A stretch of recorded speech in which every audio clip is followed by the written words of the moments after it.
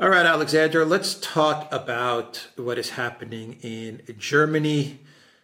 An interesting speech from Olaf Scholz, where he basically says that it's Russia that cut off the gas supplies to Germany, not me. It's all Russia's fault. And by the way, there's some news that the third party in the coalition, they're going to actually hold a vote or a referendum to see if they want to stay in the traffic light coalition. Schultz, the Greens, and I think what's the party? The FPD. It's the Liberal Democratic Party of Germany. The Liberal, yeah, the Liberal Party. I think that's an interesting development. Anyway, what are your thoughts about what's going on in Germany? I mean, it was an astonishing speech. It was possibly the single most mendacious speech that a German leader has given since the end of the Second World War, and that is saying something. I mean, well, other German leaders have tended to be reasonably honest with their voters, but this was an astonishing one. I mean, first of all, he must also know, by the way, that most people in Germany also know that it was not the Russians who took the decision to cut off gas supplies to Germany. It was Germany and the Western powers that launched an economic war against Russia, and it was Scholz himself who took the decision to suspend operation of the Nord Stream pipeline. And it was Scholz and Habeck and all of those people who last year took the decision that Germany would be weaned away completely from reliance upon Russian gas, and that this was to happen by the end of last year. So these were decisions made in Berlin by Habeck and by Scholz himself. So he's straightforwardly lying. That's the only word I can give to this. Now, the big question is why is he doing this? And it's a transparent sign that he's got his back against the wall. Politicians only do this sort of thing when they become desperate. And his position is becoming increasingly desperate. First of all, he clearly assumed that the war would end in victory sometime in 2022. There would be a new government in Moscow, presumably. The gas would resume flowing. The Germans would have their friends in positions of power in Moscow, and all would be well. I mean, he clearly assumed that. Habeck probably assumed that. And that this would only be a temporary problem until the terrible man and the people in the Kremlin went away. And, of course, it hasn't turned out that way. German business is now becoming, finally, they're starting finally to speak out.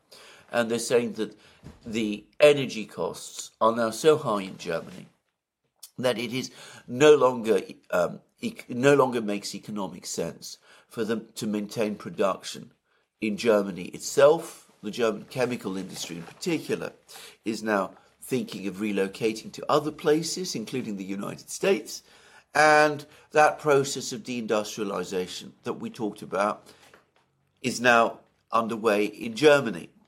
And remember that the Social Democrats, historically, to a much lesser extent today, but historically were the party of the organised working class in Germany. They're still largely backed by the official trade unions in Germany. The trade unions must be getting increasingly alarmed by the fact that industrial jobs in Germany are disappearing, and that must be increasing pressure on Scholz. But he's now got another problem, which is that he was trying to hold everything together through this complex web of financial devices and budget devices and instruments that we were talking about. We've already discussed it in previous programs. The Constitutional Court has told him that is unconstitutional. Now, he took a decision that, despite what the German Constitutional Court said, he would lift the deficit limit in Germany on the grounds that Germany is experiencing an economic emergency and run, therefore, a bigger budget deficit. Now, the Free Democrats, his coalition partner, who control the finance ministry, are horrified by this. They've made it absolutely clear that for them it is a red line. They have to worry that if the coalition collapses and there are new elections, then they might, because they were unwise enough to get into this coalition, they might face an electoral wipeout. So they've called this referendum in order to try to win support from their base, to try to get people to agree that the Free Democrats should pull out of the coalition. To me, that now looks all but inevitable, in which case the current coalition will collapse. Elections. Well, in Germany... If that happens, or will he get other parties to join? Well, this is it. In Germany, it doesn't always follow that because one government collapses, elections necessarily follow. It is not impossible that Scholz will reach over to Friedrich Merz and the CDU and try to rebuild a grand coalition, bringing together the SPD, the CDU, the CSU and the Greens, because it's becoming absolutely clear now that if there was an election tomorrow in Germany, the big winner would be the AfD. And that is something that terrifies all of these parties. So, but bear in mind, if you cobble together a grand coalition like that, then you leave the AfD in sole opposition. The left-wing party, Die Linke, has now dissolved itself, by the way, in light of Sarah Wagenknecht's decision to create a new left-wing party. So the AfD is the only remaining organised opposition party in the German parliament. And of course, they're absolutely uninhibited in pointing out that the reason that Germany is in the position that it is in is because of the disastrous policies that Scholz, and by the way, before him, Angela Merkel have been following. And what Germany needs is an entirely new direction.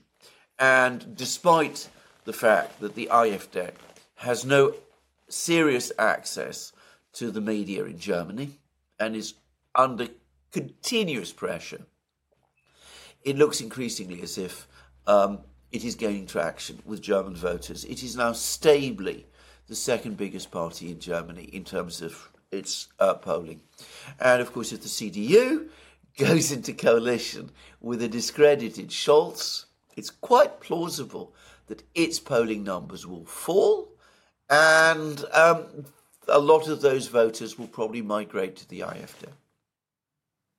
Yeah, why would you want to be associated with a loser like Scholz? I mean, his polling numbers are worse than Biden's. Yeah. I mean, he is absolutely despised, yes. Scholz, and deservedly so. They're trying to cancel, like AfD. They're trying to prohibit AfD in various areas from even being on the ballot. Yeah. So I think they're taking that approach just to try and work to cancel AfD.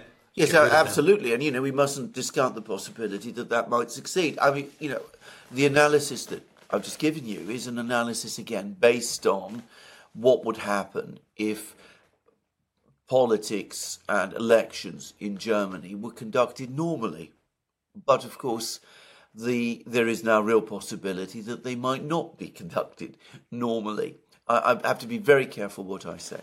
If we get into those kind of scenarios, then Germany's crisis is going to get very much deeper indeed. And I think that's the thing people need to understand. It would not help Germany get out of its problems. It would make them far, far worse. And you would see, well, firstly in Eastern Germany, but also in much of the rest of Germany, working class voters especially become completely disillusioned with the entire operation of the political system. Yeah. And Germany's problems are the EU's problems. Absolutely. Absolutely. I mean, Germany fed off the EU through the Eurozone system. It was part of, Merkel's. It was Merkel's part of a key part of the Merkel system. You used the euro to basically make Germany the industrial hub of Europe, obliterating in effect industrial rivals within the EU system. I'm grossly simplifying to the point of caricature, but that was how it happened. And it was one of the reasons why Germany was able to run these enormous trade and budget surpluses. Not the only reason, I should say. I mean, Germany also traded with all sorts of countries.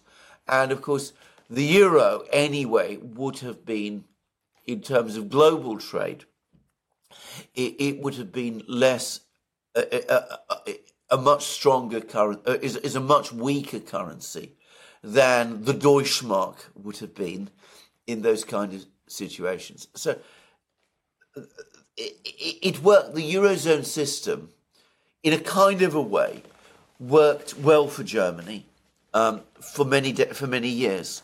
But of course, it allowed, as we've discussed many times, Germany itself, its industrial strengths, to atrophy. It made the Germans very complacent, and it's made them very lacking in understanding of what they needed to do in order to keep their economy modern and up-to-date and competitive.